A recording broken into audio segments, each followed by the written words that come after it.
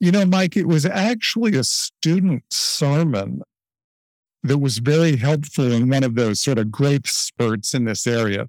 Many years ago, I remember a student quoting one of the Puritan divines, William Gurnall.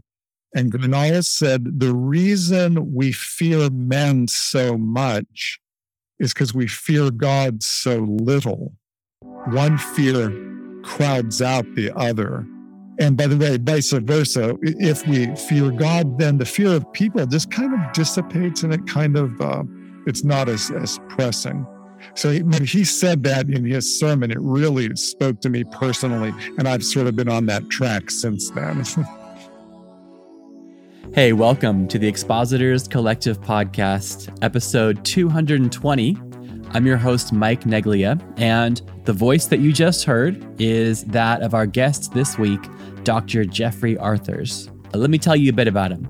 Dr. Arthurs is a professor of preaching and communication at Gordon Conwell Theological Seminary in Massachusetts. He also is one of the hosts of the Preaching Points podcast, which is a great podcast featuring Gordon Conwell professors designed to provide regular inspiration and encouragement for preachers. Super short episodes. So if you have like a short commute or want to listen to like 5 or 6 minutes of succinct encouragement, do check out the Preaching Points podcast. In addition to the podcast that you're listening to right now, of course. But Dr. Arthurs is mostly probably widely known for his writing ministry. He's the author of a book called Preaching with Variety, another one called Preaching as Reminding, and more. His most recent book was co-authored with Dr. Adam Copenhaver. If that name sounds familiar, it's because he was the guest last week on episode 219. And what it is, it's a Colossians and Philemon commentary in the K. Rook's commentary series, which is published by Kregel Academic. And that leads me to this exciting announcement. We're giving away some copies of this beautiful hardcover book to the listeners to this podcast. So the way that you enter to win this Colossians and Philemon commentary is to visit our Twitter page, Instagram feed, or our Facebook page. And what you got to do is you got to like the featured post. It's the cover of the book. You got to tag a friend and then make sure that both you and your friend are both following in order to be entered to win this book. So the winners are going to be randomly selected on Instagram Live at 8 a.m.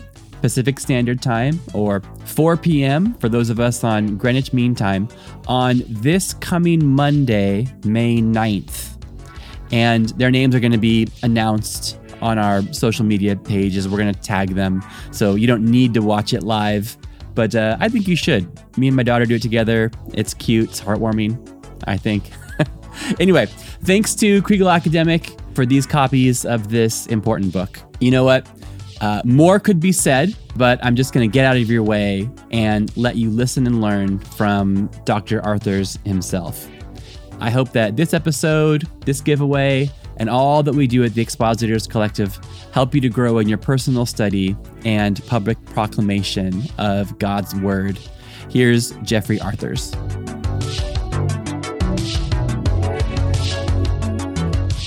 All right. Hey, welcome to the Expositors Collective podcast. I'm really excited to be speaking to Dr. Jeffrey Arthurs.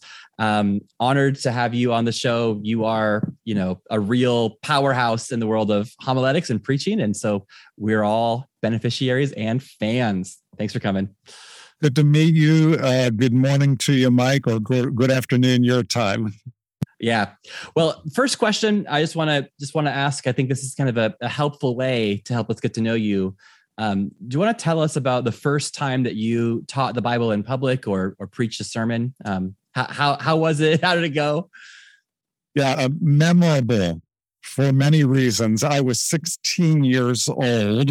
Okay. And had my first sermon at that time. I wish I had a recording of it or even notes or something, but I don't. And I preached on God's White Knight. from Ephesians 6, the armor of God. Okay. And I didn't know anything. So I had pictured like a medieval knight, with armor and all of that. And I just went verse by verse or piece of armor by piece of armor through the different pieces of armor and commented on them.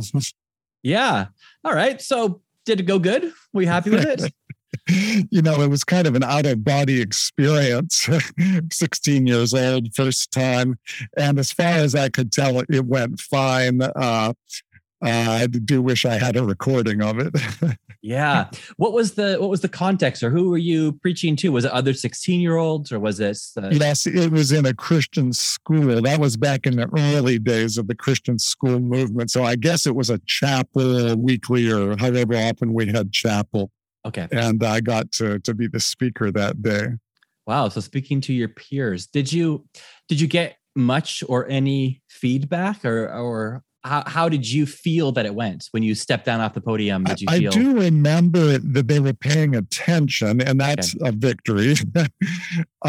Maybe it was just the novelty of having me speak, but they paid attention. And afterwards, I think there were the normal, like, hey, nice job, that kind of thing. But no, life-changing impact that I was aware of. Okay. Well, that's great. And was your second one like immediately afterwards? Was there a long pause between the first and the second? It was not too long after that. It may have again been in that Christian school. I do remember when I graduated from high school, our pastor had a tradition of letting one of the young men, one of the preacher boys, speak on Sunday morning, regular church, and I preached on Sunday morning. I remember that as being not very successful. I went too long. I wasn't very coherent. That's my memory of that event also. Okay. Well, that was, quite a while ago. And thanks for letting us in on that. God's White Night. My friends and I were really passionate about preaching, even at that age. And somehow we let it be known in our little geographical area, which was rural Pennsylvania, that we were available. There were three of us, and we were available for pulpit supply, pastors going on vacation or whatever. And so even in high school, we got the chance to travel around and preach in various places. And that was a great experience. I love that. What a wonderful thing to hear about. It makes me feel, when I was not in high school, but in Bible college. So, me and some other kind of nerdy friends, we had a little we called it the pick and preach club. And we would just kind of assign each other Bible passages to kind of practice preaching on. And seems like yours actually did a lot more good for the world than ours did. Ours was like a little internal club, but you were helping the region. So I'm excited to hear about a fellow young nerd. Now so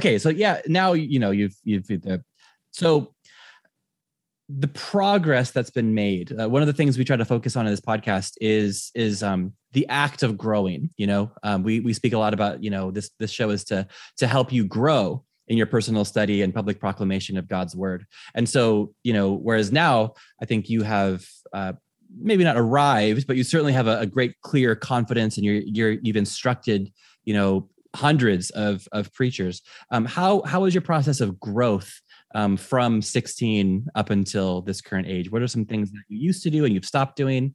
Yeah, my process has been slow. You know how it takes time to change.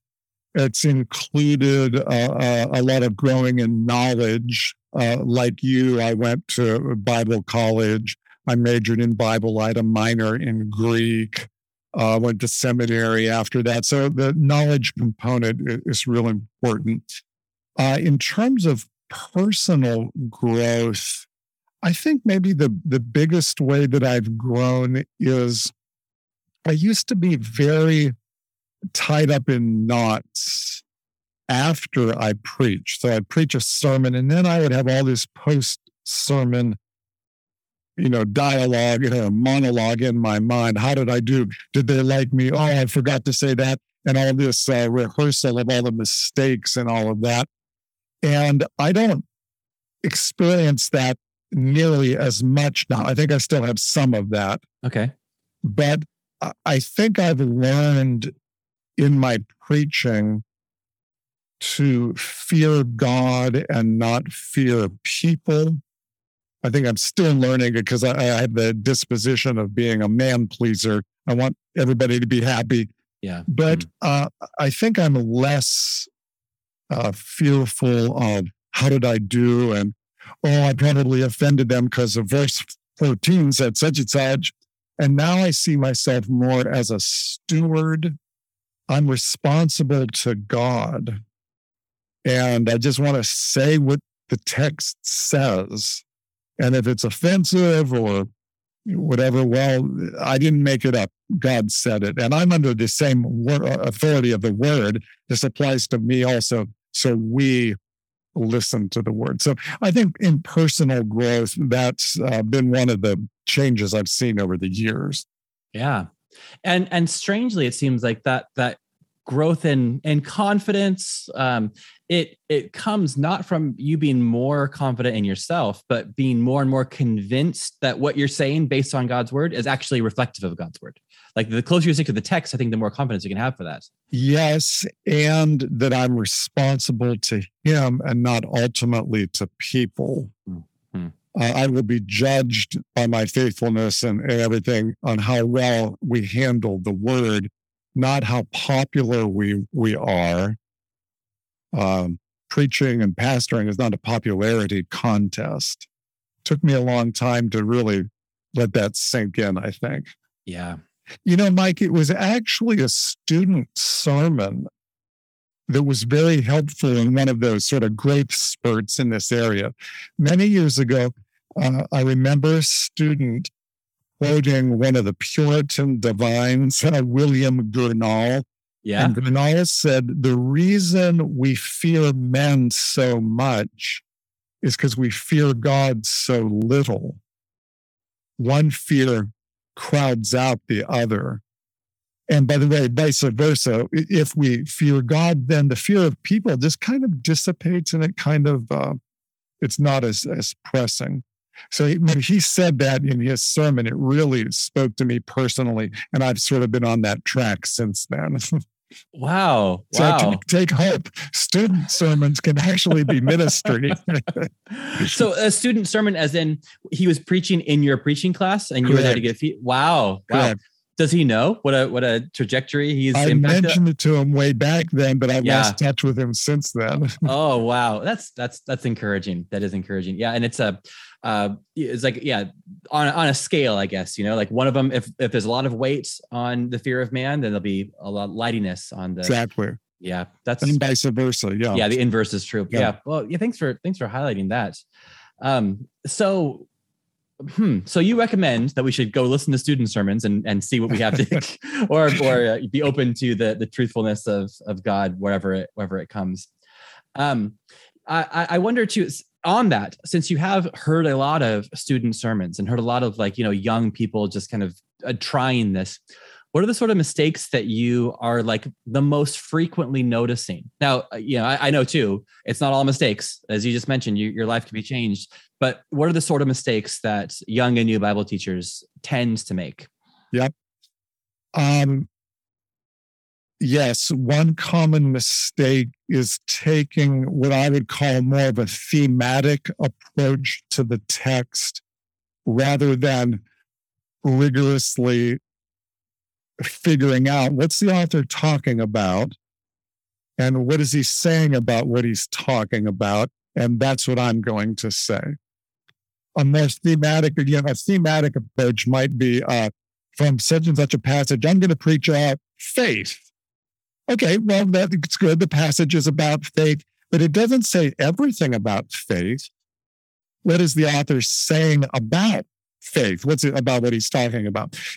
Faith is the result of the preaching of the word of God. Okay, that's more narrow than just faith. Or faith is evidenced by good works. Okay, well, that's a different idea. Faith is the gift of God given by the Holy Spirit. Well, that's a different idea.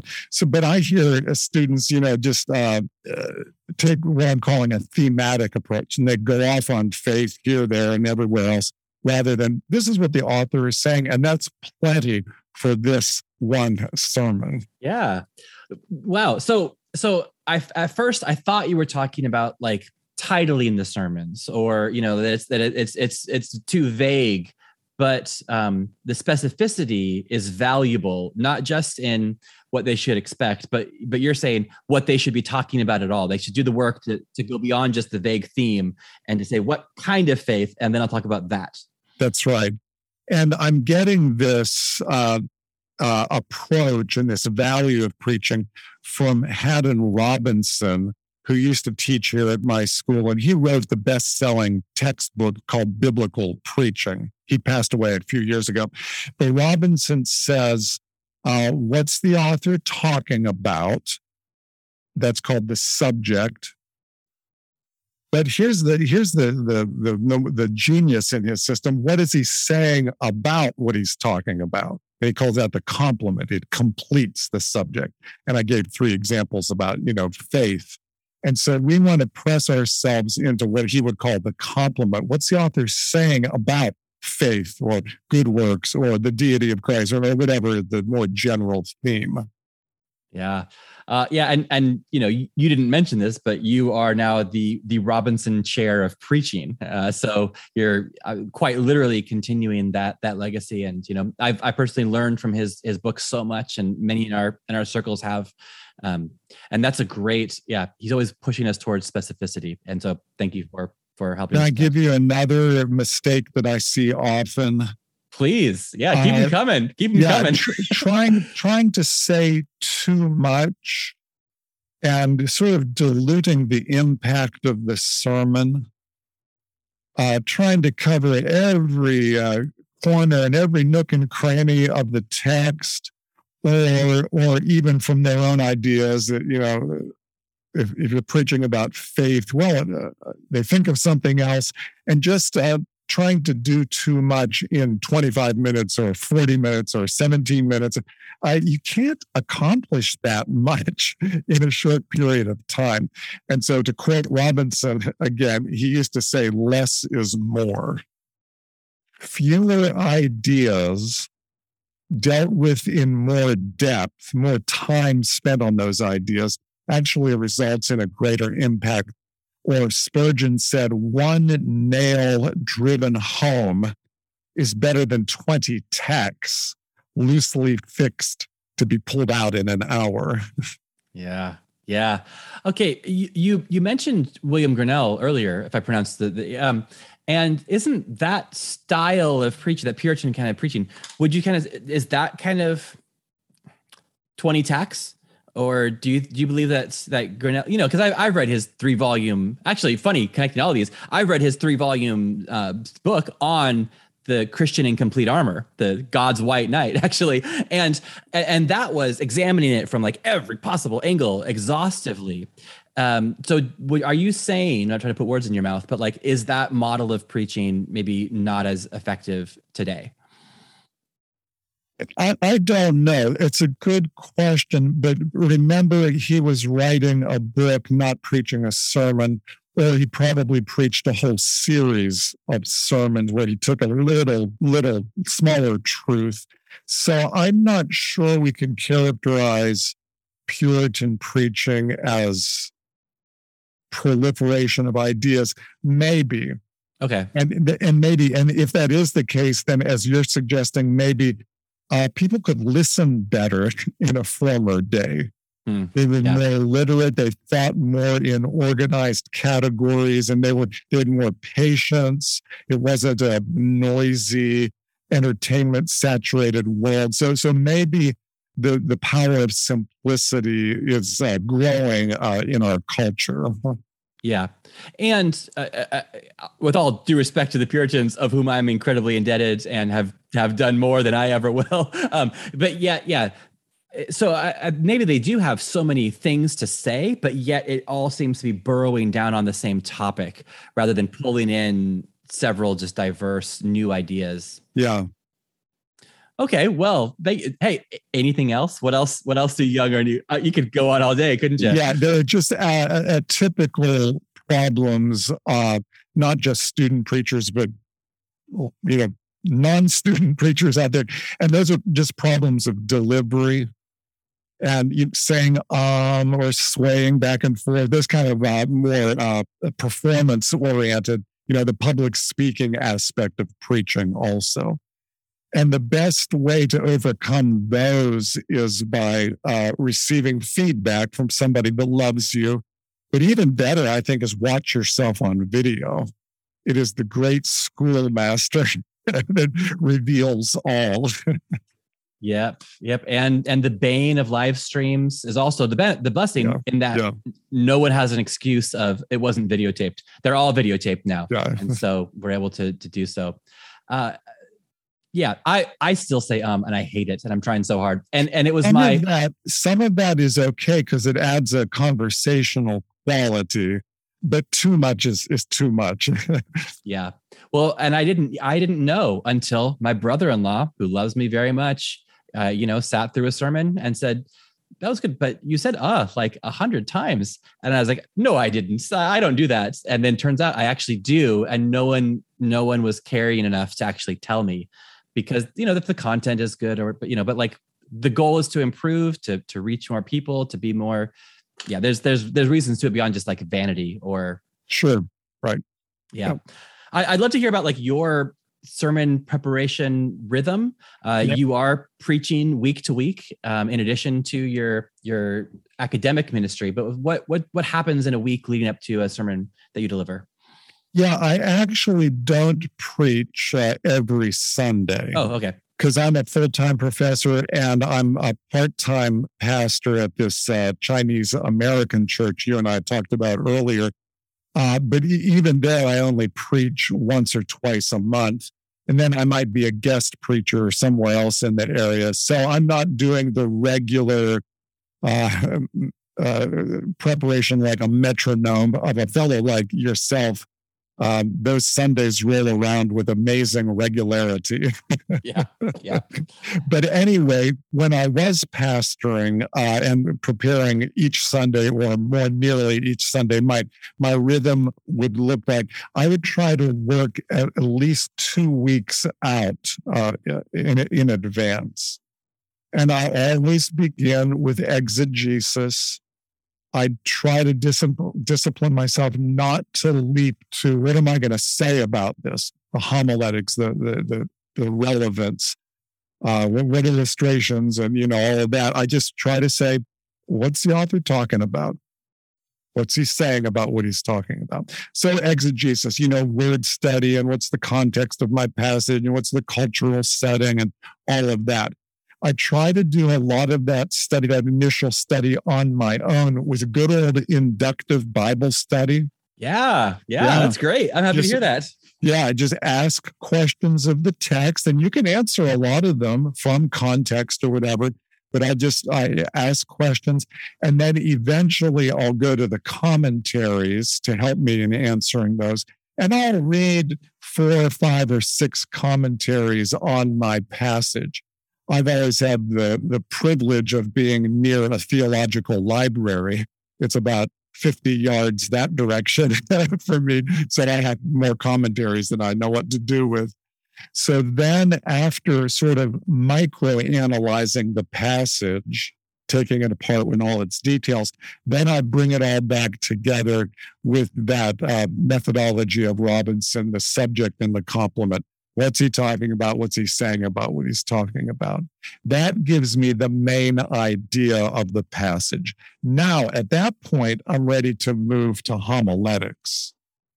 How can I organize this? What illustrations will I use? What questions and disagreements or whatever is the audience likely to have? And so I start moving toward relevance and persuasion and creativity and more of the homiletics. Okay. Two follow-up questions on there. You, You mentioned trying to anticipate the disagreements of your audience. I don't think many people, at least on this show, have highlighted that. Why do you spend time trying to think about what is hard to swallow about your passage? I think of preaching using John Stott's metaphor.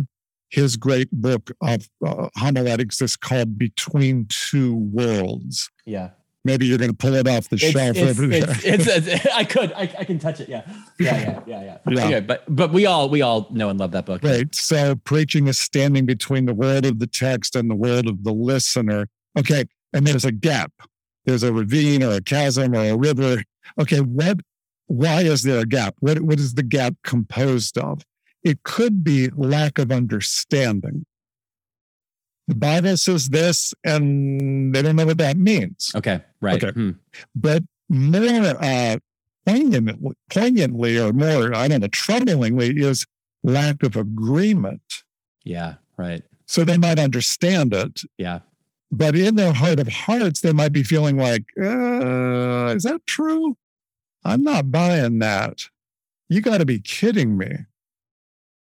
And so there's a gap, and the preacher who senses a gap based on assent or agreement has to take his or her stance as an apologist, a persuader, a defender, not just a teacher, not just an explainer. That's important. But now going beyond that into saying, no, this is really true. Let me explain to you why. And I think maybe our poster child in doing this, great example, might be Timothy Keller.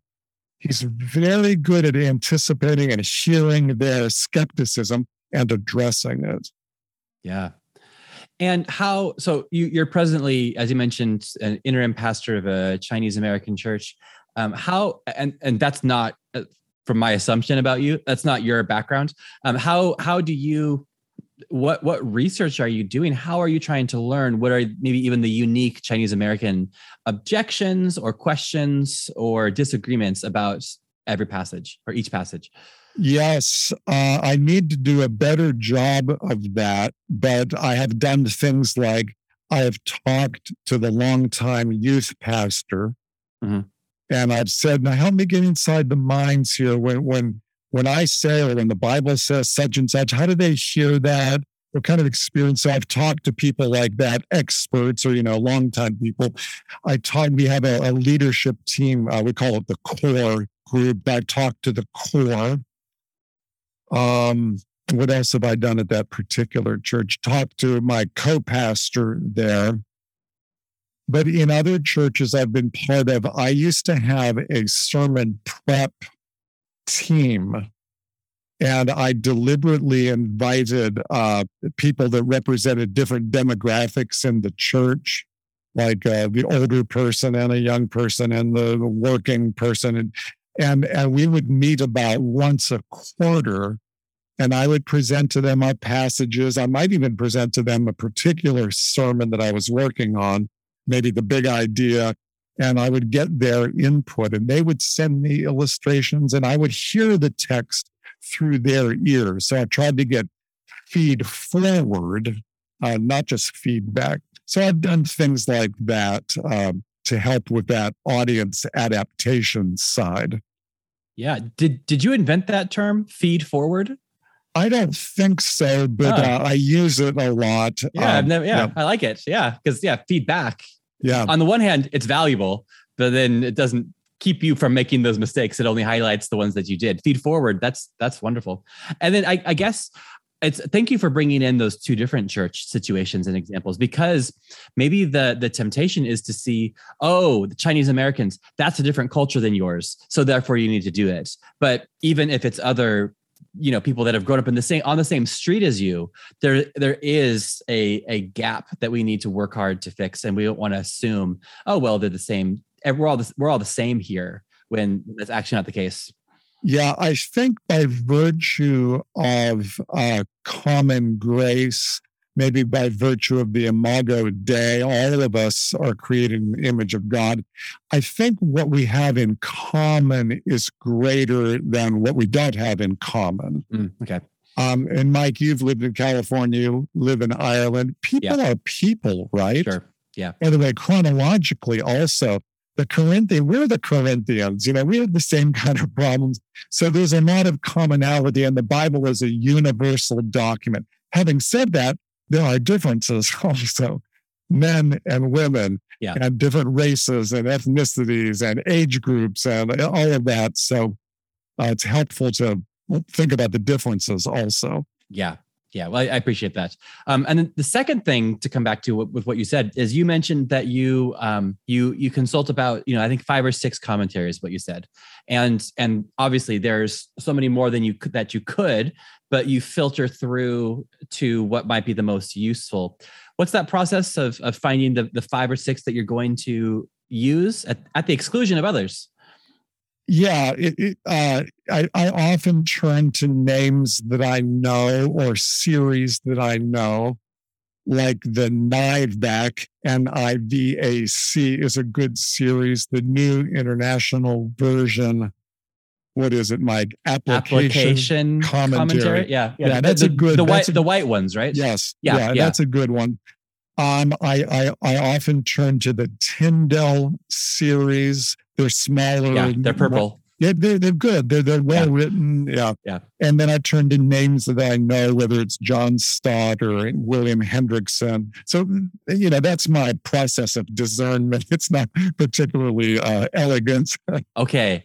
So you're not polling the other seminary staff to find out what's the new or the latest, but sometimes, but not usually. Yeah. Okay. Well, this is me. Now I want to transition into, do you have any commentaries you'd recommend on Colossians and Philemon? Well, thank you for mentioning that. Yeah. Yes. Kriegel Publishers is doing a whole Bible commentary, every book of the Bible. Yeah. Moving very consciously and overtly from exegesis through sermon. So it's a commentary series designed for preachers. So it's kind of like the NIVAC, but I think it's probably even better than that for actual creation of sermons. And thank you, Mike. I co-authored the Colossians and Philemon volume. And I also did Ephesians, by the way. Oh, did you? Okay. Yeah. I didn't preach Ephesians lately, so I didn't know. Yeah, so every volume has an exegete. My co-author on that one is Adam Copenhaver, PhD in New Testament. He's a pastor. And then a homiletician. I was the homiletician for how did you actually preach these various passages?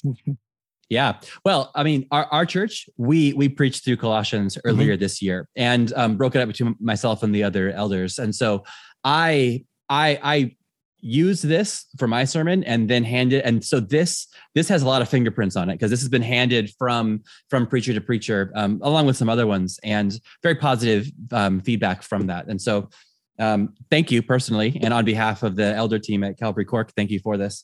The whole series is called Kerux, right? Which is the Greek word for proclamation or proclaimer. Keruso, the verb. And so it's what's the subtitle there? A commentary for biblical preaching and teaching. Yeah, that's the genius of the series. Yeah.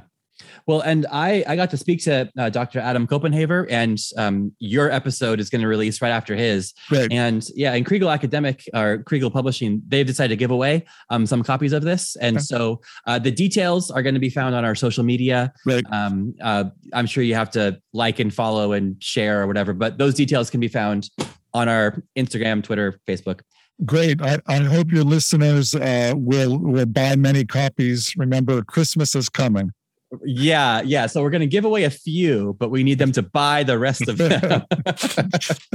Okay. So that was a shameless plug, but the goal is to give them away. So, okay. So now I want to talk to you about another book that I've read of yours, Preaching with Variety. Mm-hmm. So in that, you kind of make a case for, and correct me if I'm oversimplifying this, but essentially like genres of a passage playing a large role in how we shape our actual sermons that come from that. Does that accurately summarize it? Is there more to say? No, that's very good. The big idea of the book is that God has inspired. I have a conservative evangelical theory of inspiration. God has inspired not only the content of the Bible, but also the form, whether it's a psalm or a proverb or a parable or, and we expository preachers are not only trying to say what the text says, that's the content, but also trying to do what the text does. So if the text sparks imagination, well, I should try to do that. If the text causes me to ponder and scratch my head and figure that out, I should try to do that in the sermon. If the text elicits high emotion, I should try to do that, because that's part of inspiration and part of expository preaching. That's the idea. Yeah. And so a question. So let's say if someone's preaching Psalm 88, the famous one that ends on a note of despair, darkness is my own. The darkest chapter maybe in the scripture, yeah. So preaching according to that literary genre, should the sermon end with no hope? That's a great. Yeah, it's a very specific, very tricky question. Yeah, and you're maybe putting your finger on the sore spot in the system, maybe the exception. Well, I actually have preached on Psalm 88, and I've talked about the hidden hope in lament. It's hidden, but it's there because we're going to God with our complaint. But more specifically to your point, I didn't try to wrap up the whole sermon with a pretty ribbon on it, because lament and open-endedness is breathed out by God, and it should have some place in our Christian experience as a follower of God. And so I've concluded that sermon with a hymn based on Psalm 88, a hymn that one of my friends wrote, and it gives people the chance to lament. And there's hope in doing so, and there's corporate solidarity in doing so. Now, having said that, I don't think it would be wrong to end with hope. Okay. But I wouldn't feel compelled to make a move to heaven is coming, or we know that all things work together for good to those. I don't think I would feel compelled to that. I think you could do that legitimately, but Psalm 88 is part of our experience. Yeah. We're recording this a few days after Easter, and we have our Good Friday service that we do, and our Good Friday service is that we do a Tenebrae service. If you're familiar with that, focus on darkness actually, and so that's why even Psalm 88 is in my mind. And we have 7 candles. We go through the 7 sayings of Christ. Each of them is extinguished, and the service ends literally in darkness. And we have a silent dismissal. And so, there's no tea or coffee, there's no donuts, just leave. and it is such a dark note to end on. And we've been doing it for years. People have said that it's one of the highlights of the Christian calendar, because it kind of dwells in the darkness, or maybe follows the literary genre, or at least that part of the dark story. And, we invite people to come back Easter Sunday. Everyone knows what's coming next. Spoiler alert, he comes back. But we're feeling that darkness. And I appreciate even with this book kind of encouraging people towards not only being grim all the time, but by allowing the passage to shape the communication of it. You got it. Hey, here's the last question in these next few moments. Dr. Arthurs, how are you currently trying to improve? Are you trying to get better at anything? Is there something that you'd like to be better at next year? Yes, two things that I'm working on. One is more of a formal or a delivery thing, and one is more theological. Here they are. I'm trying to rely less on my notes, so more eye contact, less reading. I take with me into the pulpit a pretty thorough outline. It's not quite a manuscript, but it's probably about 60% of a manuscript. And I'm just trying to not be so reliant on that. I'm trying to internalize the main moves, the main chunks of the sermon, which I have right there on paper in front of me, and then speak extemporaneously, naturally, thought on fire. So I'm working on that, is reducing my reliance on notes. And the second thing I'm doing is I'm trying to get better at Christ-centered preaching and showing people the connection to Christ and redemption, setting my particular text, it might be Psalm 88, within the meta-narrative of creation, fall, redemption, hope, consummation, trying to interpret the Bible that way and then present that homiletically in the sermon itself. I think I'm getting better. I don't think I'm great at it, but that's what I'm working on right now. Wow, two wonderful goals. And hey, I'll send you some podcasts about Christ-centered preaching. We're all about that here. Okay, well, thank you very much. And I love that. I didn't prep you on that last question. And so it's wonderful, even that you're modeling to me and to all of us, that even the one to whom I am learning from is looking to improve and to grow. So that's encouraging. And so as we end every episode with, I hope that this episode and every episode of the podcast helps you to grow in your personal study and public proclamation of God's word. So thank you, Dr. Arthurs. All right. Well, thank you so much to Dr. Arthurs. I really enjoyed this conversation, and I hope that you did too. I bet you did, because you're listening all the way to the end of the podcast. So good job.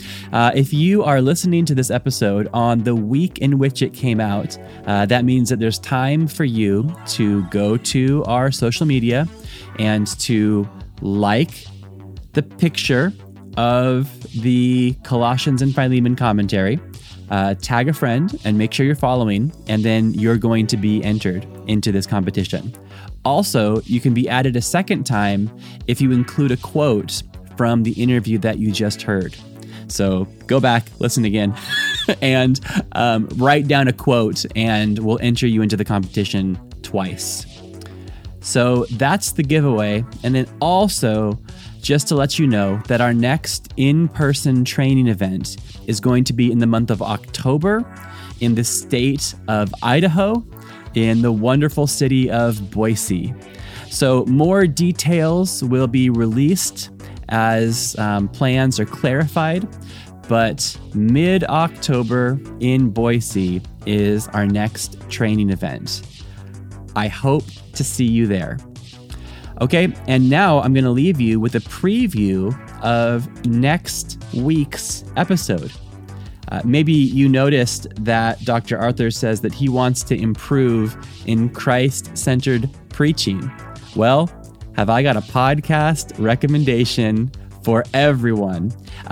This is a workshop that I did in Costa Mesa, California, on that very same topic. Essentially, I argue for the fact that faithful Bible teaching consistently shows Jesus to be the true hero. Here's a preview of episode 221, and I'll catch you next Tuesday for the next episode of the Expositors Collective podcast. Next, in Luke 24, which Tim referenced earlier on, he says this, "O foolish ones and slow of heart to believe that all the prophets have spoken. Was it not necessary that the Christ should suffer these things and enter into his glory?" And then, beginning with Moses and all the prophets, he interpreted to them in all the scriptures the things concerning himself. And then next, verse 44, he says, "These are my words that I spoke to you while I was with you, that everything written about me in the law of Moses and the prophets and the Psalms should be fulfilled." And so these verses have become very precious to me. And those last two, on the road to Emmaus, it's the freshly resurrected Jesus walking along there and having this conversation where again and again it says that he's beginning with Moses and the prophets and the law. He's explaining how they are pointing towards him, and he's explaining how the events that took place in Jerusalem earlier that weekend are in culmination or in fulfillment of what has already taken place. And he talks about, kind of all of them. And here's a question that I ask myself before I teach any passage, no matter what testament. I think, what would Jesus say about this passage on the road to Emmaus? So beginning at the beginning of Moses and going all the way throughout the law and the prophets and the Psalms, if those two saddened disciples learning from Jesus about this, if they would have said, "Well, but hey, sir, you stranger on the road with all the answers, what about Isaiah 53? You, sir, what about Psalm 3? What about Joel 2? How does what took place in Jerusalem this last weekend connect with that?" And so kind of as like this mental exercise, I try to think, how would he answer?